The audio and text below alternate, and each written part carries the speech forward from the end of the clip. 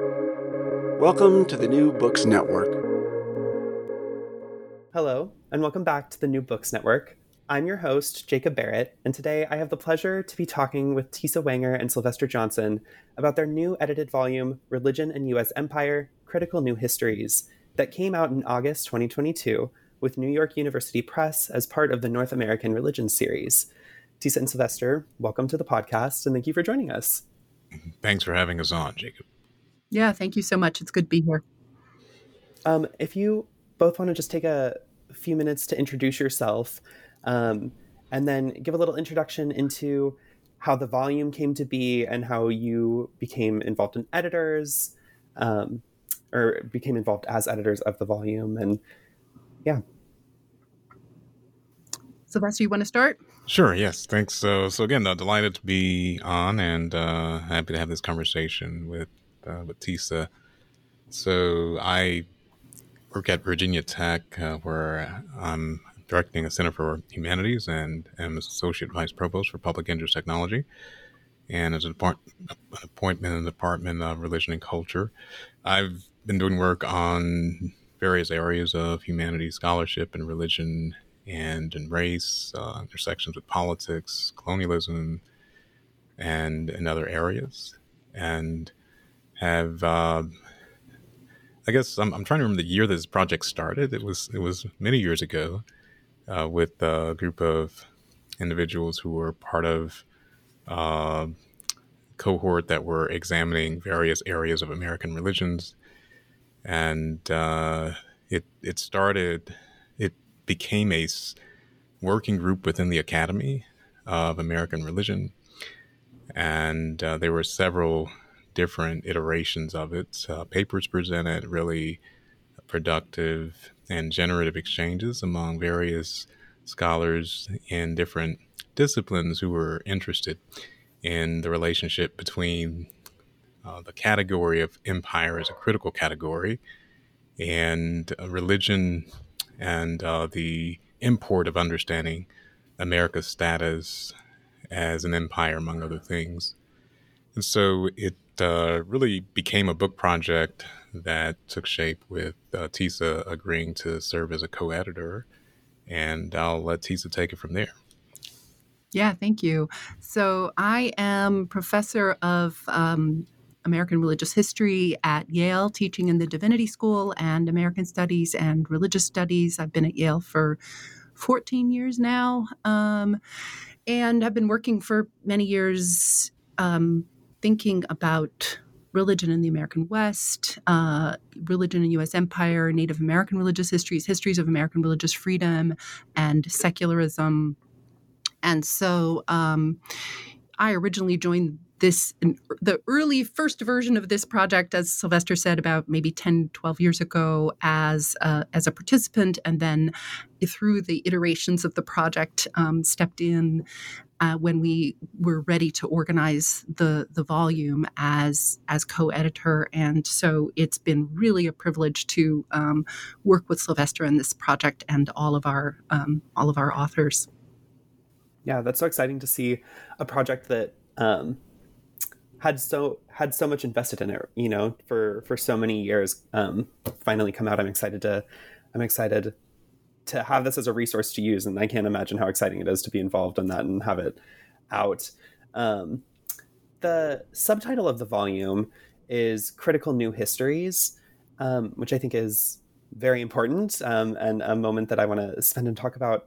How does this volume put forward new histories about the relationship between religion and empire, and specifically religion and U.S. empire? I guess, what are the old histories and what's the intervention that this volume is making into kind of the discourse on religion and empire? I think there would be a lot of ways to answer that. I mean, we could, for me, the word critical suggests our engagement with critical theory from various perspectives, right? I mean, including critical race theory, critical indigenous studies, critical secularism studies.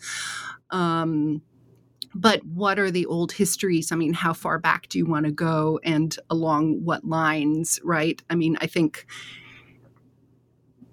my training is as a historian of American religion, and in my understanding of the disciplinary history of that field, it was constituted, the first sort of church historians of the United States were writing exceptionalist narratives in the service of U.S. empire, right? And so I think, although nobody that I know in the field now would see themselves as engaged in that project, that some of the narratives that continue to be present in survey histories of the field continue to perpetuate stories that emerged from that legacy, right? And there's a kind of there's an absence of empire in the field that I think comes from and this is less true now than it once was, in part because of the work of our project, but plenty of other people too have been influenced by other fields that are centering and problematizing U.S. empire. But I think the absence traditionally of empire in the field of American religious history perpetuates a kind of American exceptionalism and a narrative of American innocence and benevolence in the world. Or if empire is talked about, it is talked about only in this sort of 1898, early 20th century era of like high empire, as you might call it. But so I think our interest is in showing or convincing the field in part that the U.S. has been an imperial project all along, and that we can't tell the history of American religion without accounting for that those imperial structures from the colonization and settler colonial structures that of the disempowered, not just disempowered but dispossessed, stole the land of indigenous nations as a kind of founding act of U.S. empire. That's well said. I won't add anything to that.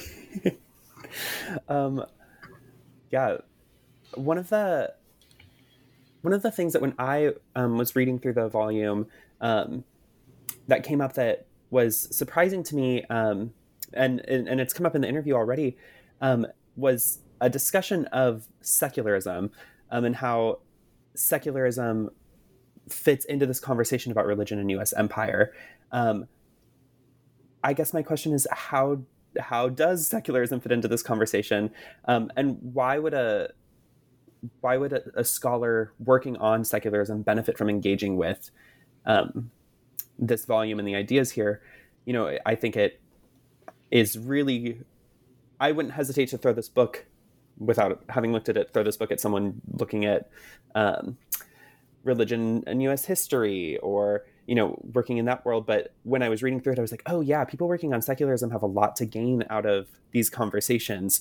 And so I wanted to know if you had anything to kind of add to that and talk about the ways you see secularism fitting into these conversations. Yeah, Tisa, you want to start and I'll follow up? Sure. So I think for me, secularism is a useful rubric or lens for thinking about the intersections of religion and U.S. empire, because it adds another layer of thinking about governance, right? Like I think when I'm thinking about secularism, I'm thinking not only or not primarily about an absence of religion or a kind of secular culture, but I'm thinking about the way that nations and empires govern with a kind of political secular regime or logics of political secularism that are about, I think the very term secularism implies a distinction between the secular and the religious, right? And it kind of emphasizes a distancing from and of religion. And to me, I mean, the phrase that we use in the introduction to the book is about putting religion in its place, right? So it's a kind of defining and delineation of religion. And to me, U.S. empire has, on the one hand, privileged Christianity and has been, has been heavily Christian in its operations. And that continues to be true today. On the other hand, structure at the very same time structures and describes itself as a secular empire, right?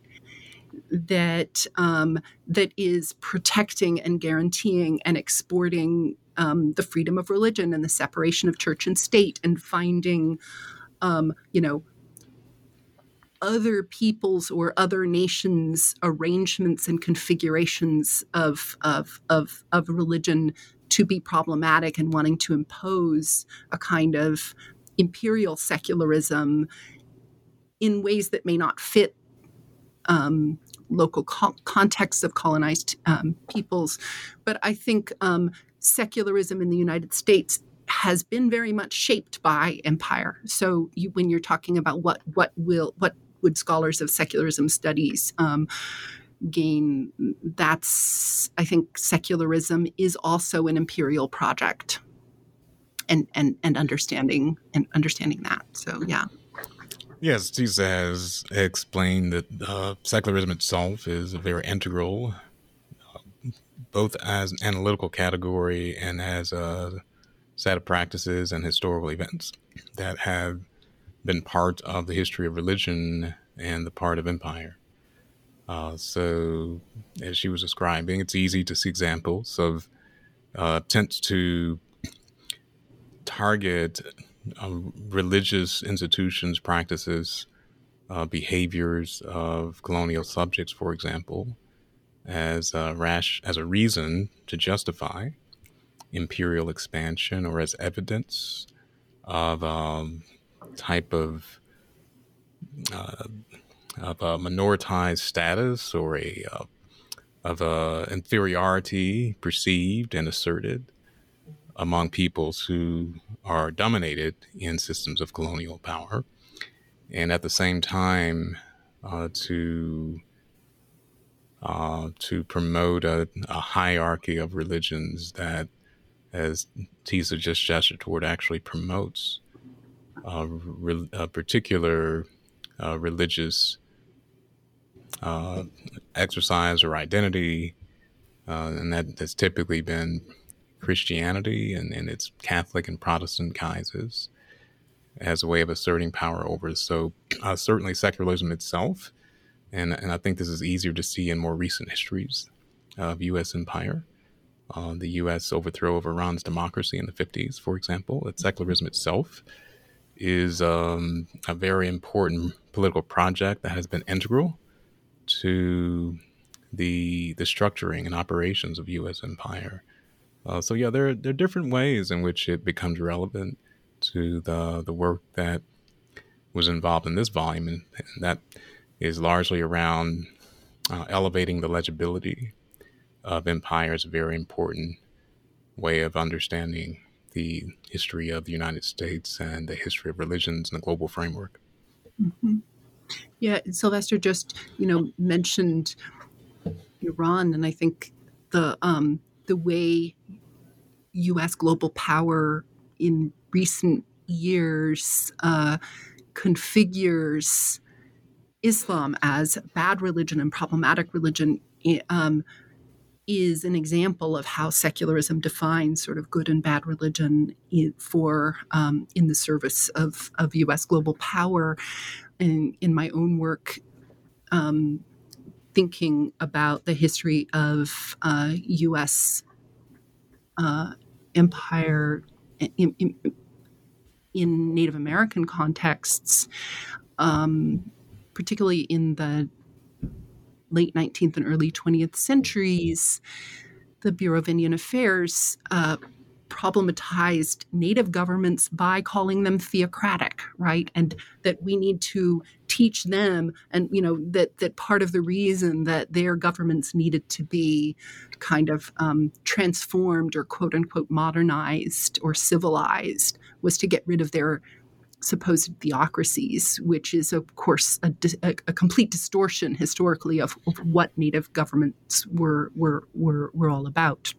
But I wanted to make one other point also, which is that your original question is, what do scholars of secularism learn from thinking about empire? But also I think we could ask, what do scholars of U.S. empire learn by thinking about secularism?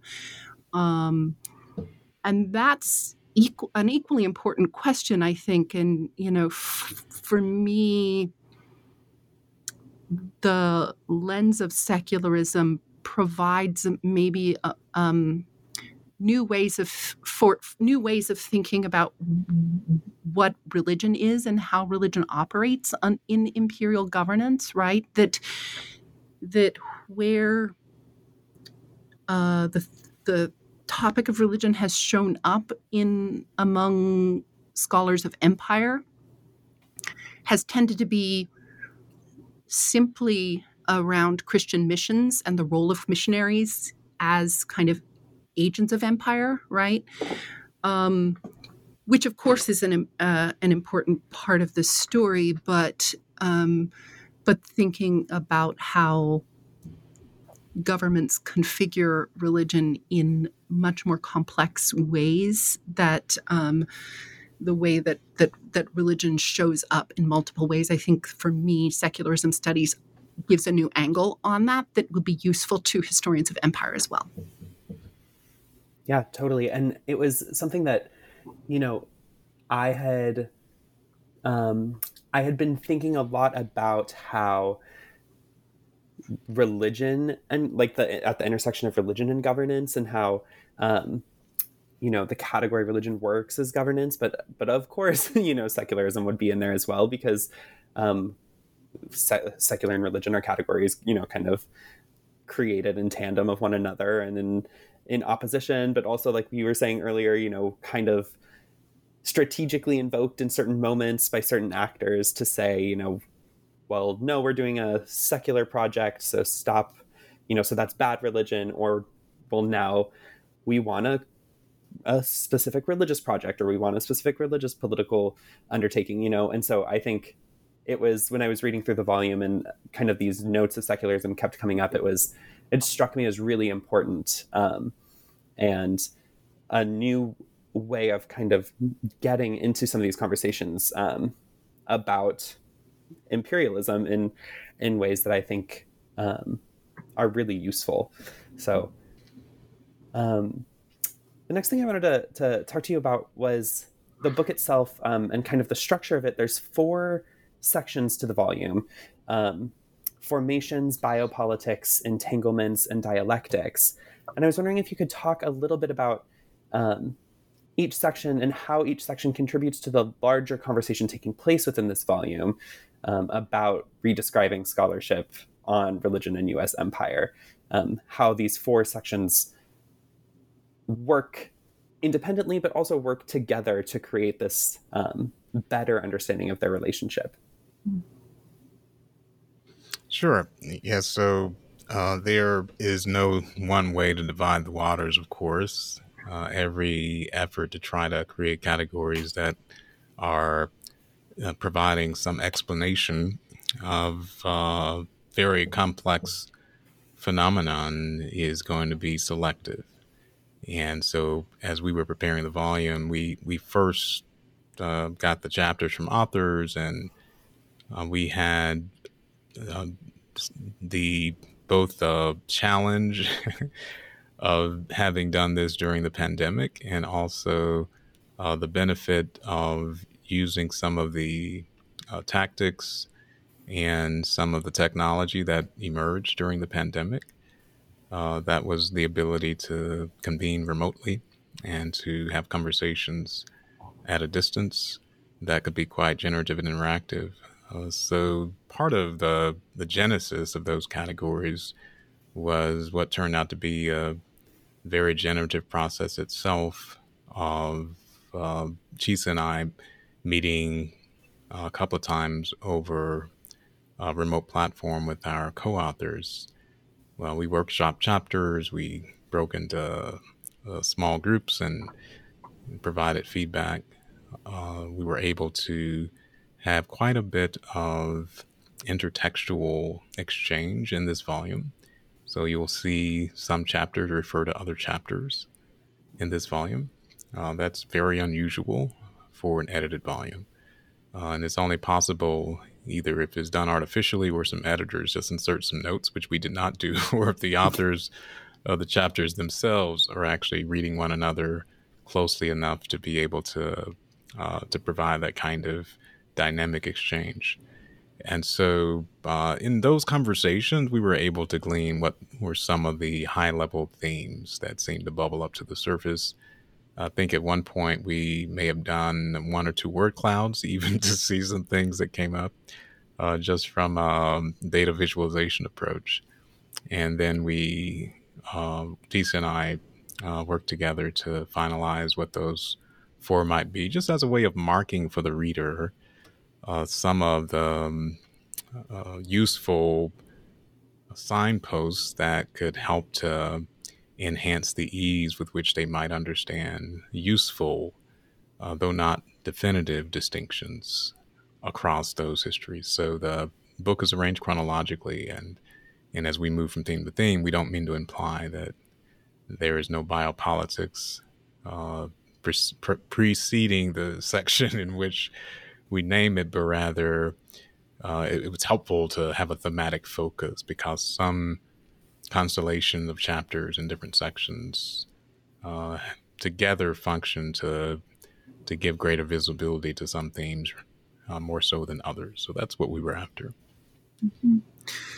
Yeah, and just to add to that, I mean, we first clustered the essays chronologically, and they are roughly chronologically organized. And so that first section, Formations, as the title suggests, is thinking about the early stages of U.S. empire and the way that religion both gets sort of formed, shaped as what counts as American religion, and the way those configurations of religion then feed into and sometimes speak back to empire as well. So that's a kind of formations section, and those pattern, that's a kind of formative stage in the history of U.S. empire. And then the second section, biopolitics, are the second and third section are chronologically pretty close together, but we teased apart sets of essays that are kind of in this late 19th, early 20th century period.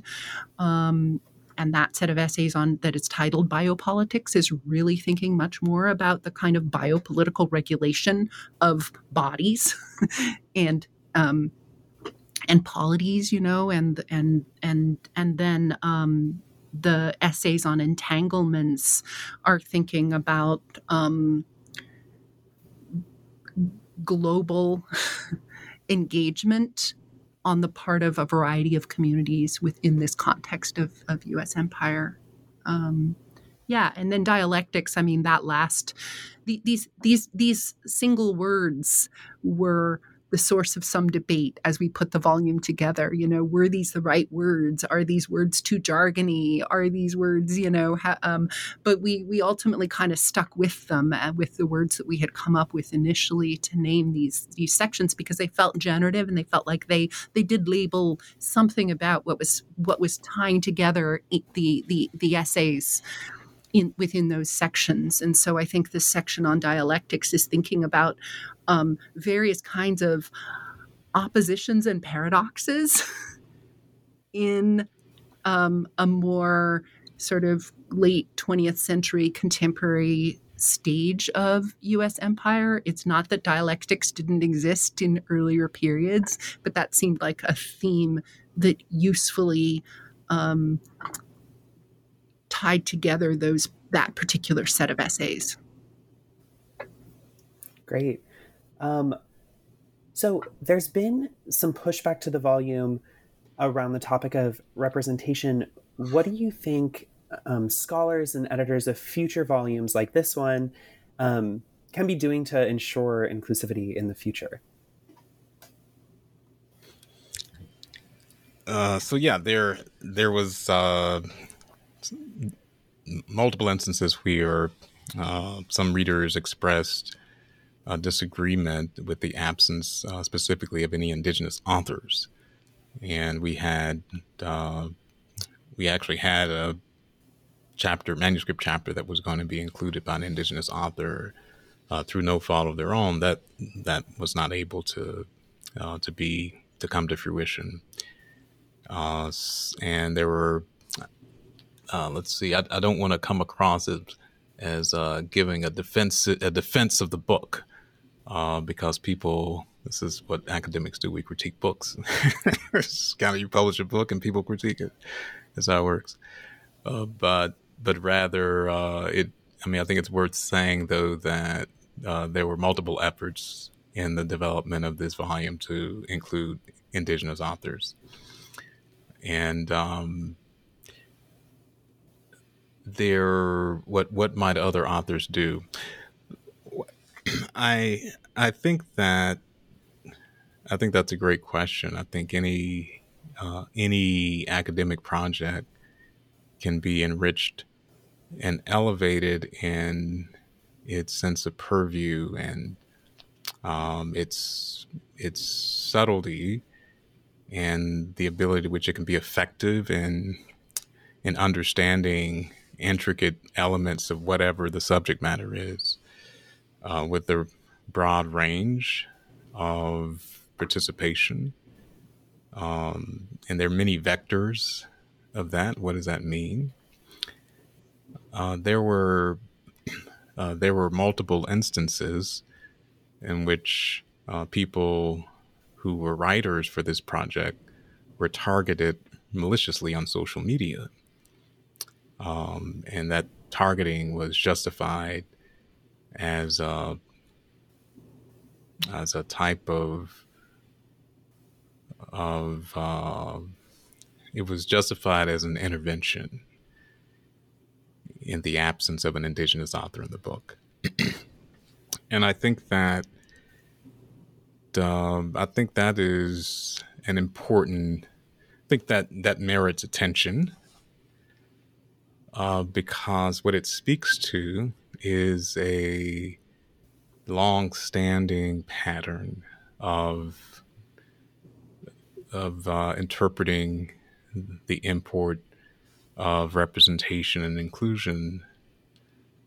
And this is along many vectors. It's not just indigeneity. It's gender, it's sexuality, it's race, it's disability, it's many different things.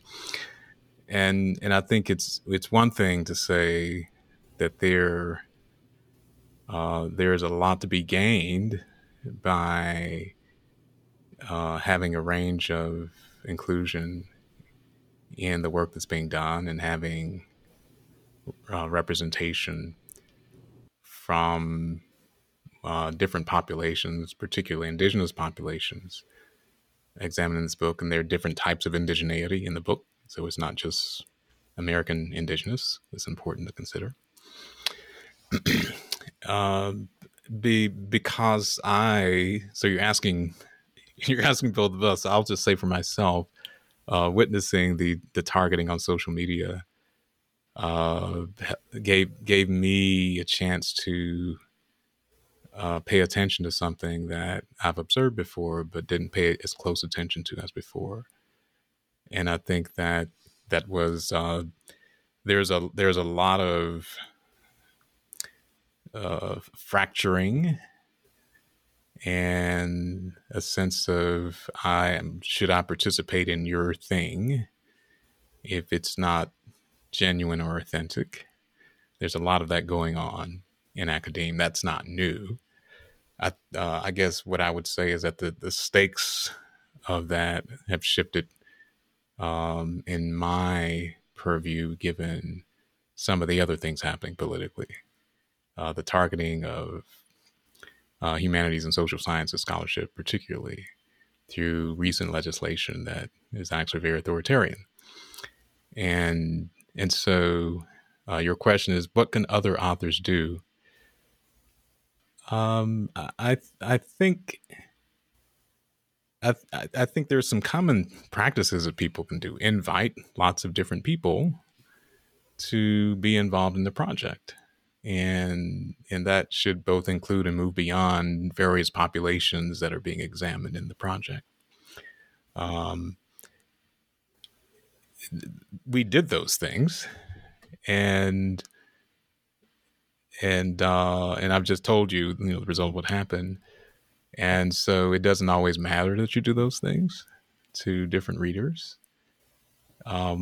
If the judgment is, well, if your book doesn't include X representation, it's not valid scholarship, or it's something beyond, well, you didn't have these voices or those voices, because you're always going to be very limited in what you do, then I think that's actually worth discussing and considering in light of the other things that are going on. And the other things that are going on are that while we're having that fight, a lot is happening that could quickly upend what we know as academic freedom and the ability to do this kind of work. We do have the word critical in the title of this book, for example. And it could easily end up being banned. It probably already is in some instances. So, and I mean within the U.S., not just beyond. So, I think people should use some common sense approaches. They should try to build relationships across different areas of scholarship. But I will say that when people experience pushback when they try to do that, don't be surprised. Academia is very fraught, and this is where we are. Yeah, and I would add to that only that I think the initial critique is a valid one, but that our volume that attempts to think critically about religion and U.S. empire and makes the point that U.S. empire is grounded in the dispossession of indigenous nations. That I think generally representation matters, right? I mean, if that having an indigenous scholar in the mix would have been a really positive addition, as Sylvester said, we wanted that, and that's not an adequate explanation, but I think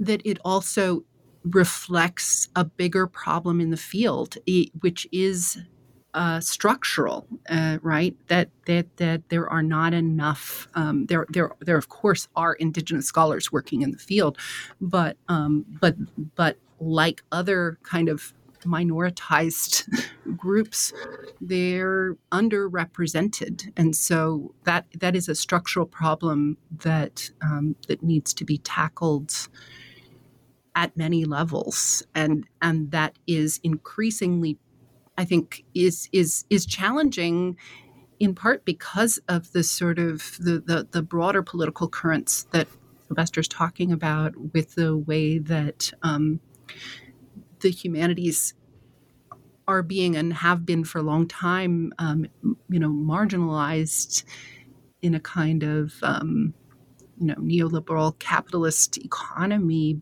but are also being targeted in particular right now by right-wing state governments like those in Florida, where such scholarship is deemed anti-American and indoctrination, when the people passing laws against the teaching of quote-unquote critical race theory, for example, are themselves clearly censoring and restricting freedom of speech, and so now I'm rambling, so I'll stop. No, thank you, Beth, for that.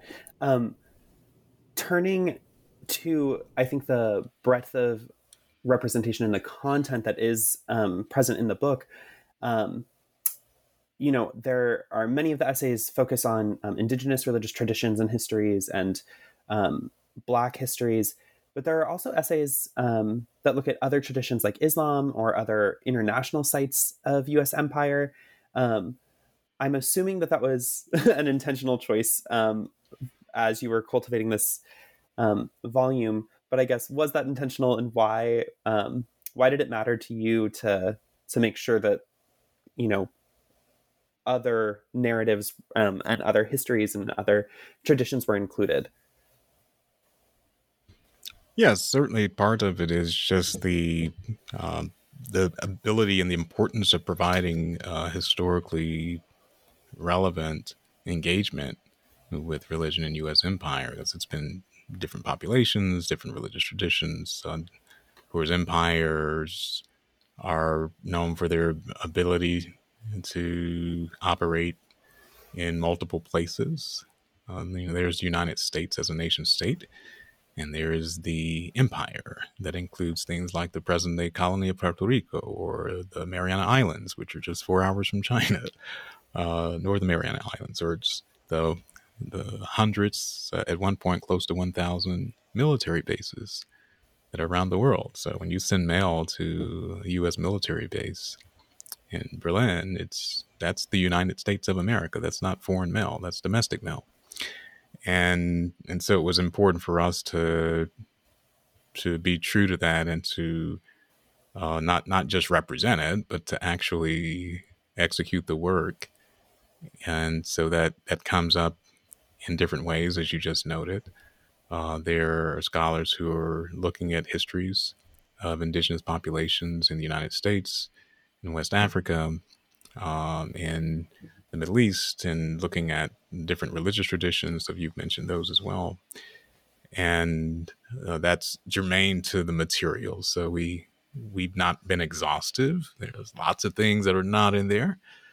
You do have a word count whenever you're writing a book, and you do have to get authors to agree to do this writing, and they're not being paid to write these chapters. They volunteer to do it. There are all kinds of built-in limitations, so it's by no means exhaustive, but it does try to showcase in important ways the various thematic elements and geographical regions that are part of the telling of the story. Daniel Immerwahr has a book with the very evocative title, How to Hide an Empire, right? And, that makes the point of just how geographically expansive U.S. empire continues to be but we can think about U.S. empire in a kind of like formal way of where the U.S. actually militarily controls territory, right? But also U.S. empire in terms of less tangible economic and political influence and sway, right? But I think a lot of Americans forget or never knew that the United States formally was colonized Haiti and the Philippines for many decades and many parts of the world. And so thinking about U.S. empire globally, and certainly the scope, of the book is intentional. There could have been a lot more. There could have been a lot more. And I think if more on Latin America, more on Islam and the way Islam functions in the American imperial imagination, and the way that the U.S. has operated in predominantly Islamic countries and the Middle East and elsewhere. I think we could have had more on those topics in the book. And wanted to, but again, our invitations were sometimes declined, and so and there was a limit to how many chapters we could include. So the book makes no pretense at exhaustive coverage. I think that would be impossible, but we are proud of the range of topics that we were able to include. The final essay in the volume does a really important job of challenging notions that imperialism is in the past and only serves as a historical site of inquiry. I guess my question is, in what ways is imperialism alive and well today? And how can the historical case studies in this volume serve as examples of recognizing imperialism today, critiquing old histories that might not be doing the critical work that we want them to be doing, and then, putting forward new ones? That's a great question. So Tisa was just giving the example of the importance of understanding the control that a sovereign state, in this case the U.S., has over any region of the world. A lot of that is through military control. There have been other ways of creating that control, and just as the number of U.S. bases, this extends into the upper hundreds. At a high point, it was around 1,000. I think it's around 800 now, or 850, 900. Most Americans aren't even aware of that. And if you ask about the status of Puerto Rico, I've not usually seen it referred to as a colony if I'm reading mainstream U.S. media, but that's its official status. That's what it is. Or other parts of the world, Mariana Islands, or if you look at the control that the U.S. has exerted over other parts of the world, there are satellite states that they have their own leaders. They look like they're running themselves, but it's actually controlled by the U.S. That has happened repeatedly in authority. One of the most common cases of that historically was Cuba, that only ended its satellite status in the 1950s, and that was the Cuban Revolution. But decades before, its constitution was written by U.S. congressmen, people, and they decided everything about it. So though there are ongoing examples of those things, there are ongoing military power that the U.S. has. The importance of U.S. control of as a state of other nations' politics is very relevant. You refer to that last chapter that's looking at it's looking at wealth and capitalism, and raises the question of the economic structures of colonialism that are engaged in some earlier chapters, but especially and particularly the subject of that final chapter.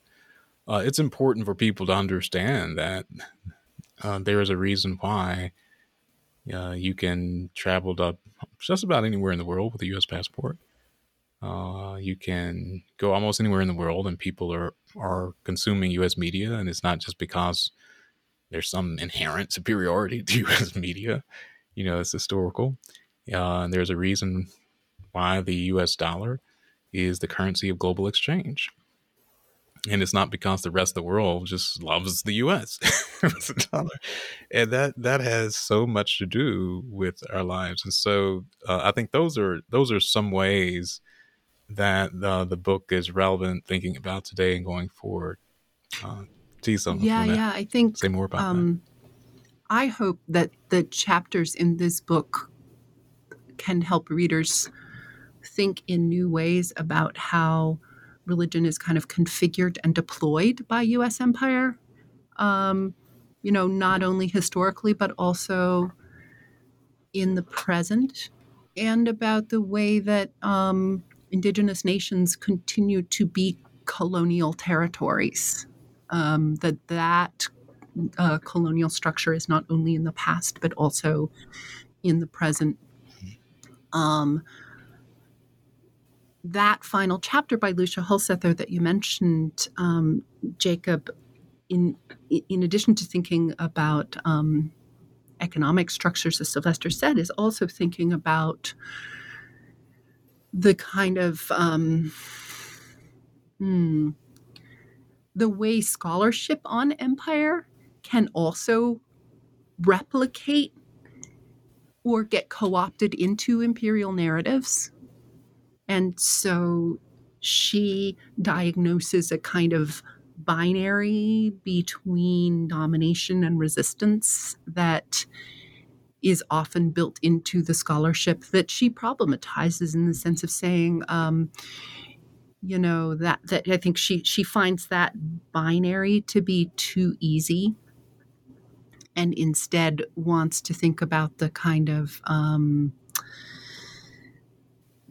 the institutional forms, the structures that that make it easy for capitalism to co-opt those binaries, for capitalism to celebrate the resistors, right? And how are we enabling that kind of co-optation even through some of our familiar scholarly tropes about domination and resistance? Yeah. Well, thank you both so much. This reading through this volume has been really great for me. It's been selfishly, it's been great. It's given me a lot to think about, and I plan to continue thinking with this.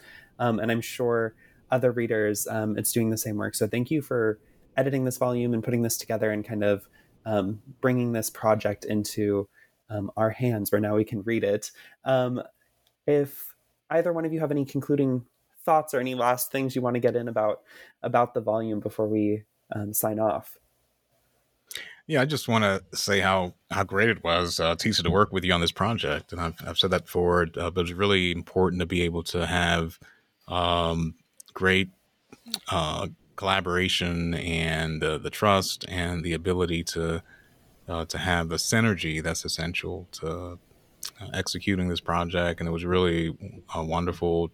Tisa was just an amazing co-editor who brought tremendous skills and insights and energy to it. And the group of co-authors was terrific. As I said, people volunteer to write these chapters. It's not like they're being paid to do this work aside all the other things that they're doing. And people are very busy. There's lots of activity going on. And we received very timely work from all of the writers. It was just really amazing. So I think that's there. If you don't have to work collaboratively to produce something like this, it's not as easy to appreciate all the things that go into it. And when you do have to work collaboratively, you realize how lucky you are when you're able to work with people who are very positive and energized and really give such high quality work to contribute. And so that's been a very exciting part of this project. Well, I would second that. I think our contributors are wonderful, and I've heard from other academic friends and colleagues who've worked on co-edited volumes. I've heard sometimes like horror stories of contributors who will never send in a piece or send in, and we just didn't have that happen. I mean, people met deadlines, or if they were late, they were like a week or two late, which is nothing in academia, right? And, AKA and early.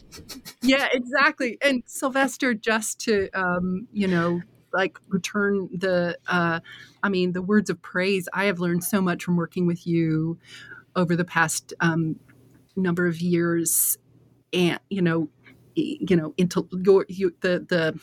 breadth of your intellect and the way that the kind of perspective that you bring to these topics, I think, is unparalleled. And your ability what I've learned from you about mentoring junior scholars and working collaboratively has been invaluable for me. So thank you for that. Thanks, Tisa. And thank you both for being on the podcast. It's been an absolute honor to talk with you about this volume. So thank you. Thank you for having us on, Jacob. We appreciate it.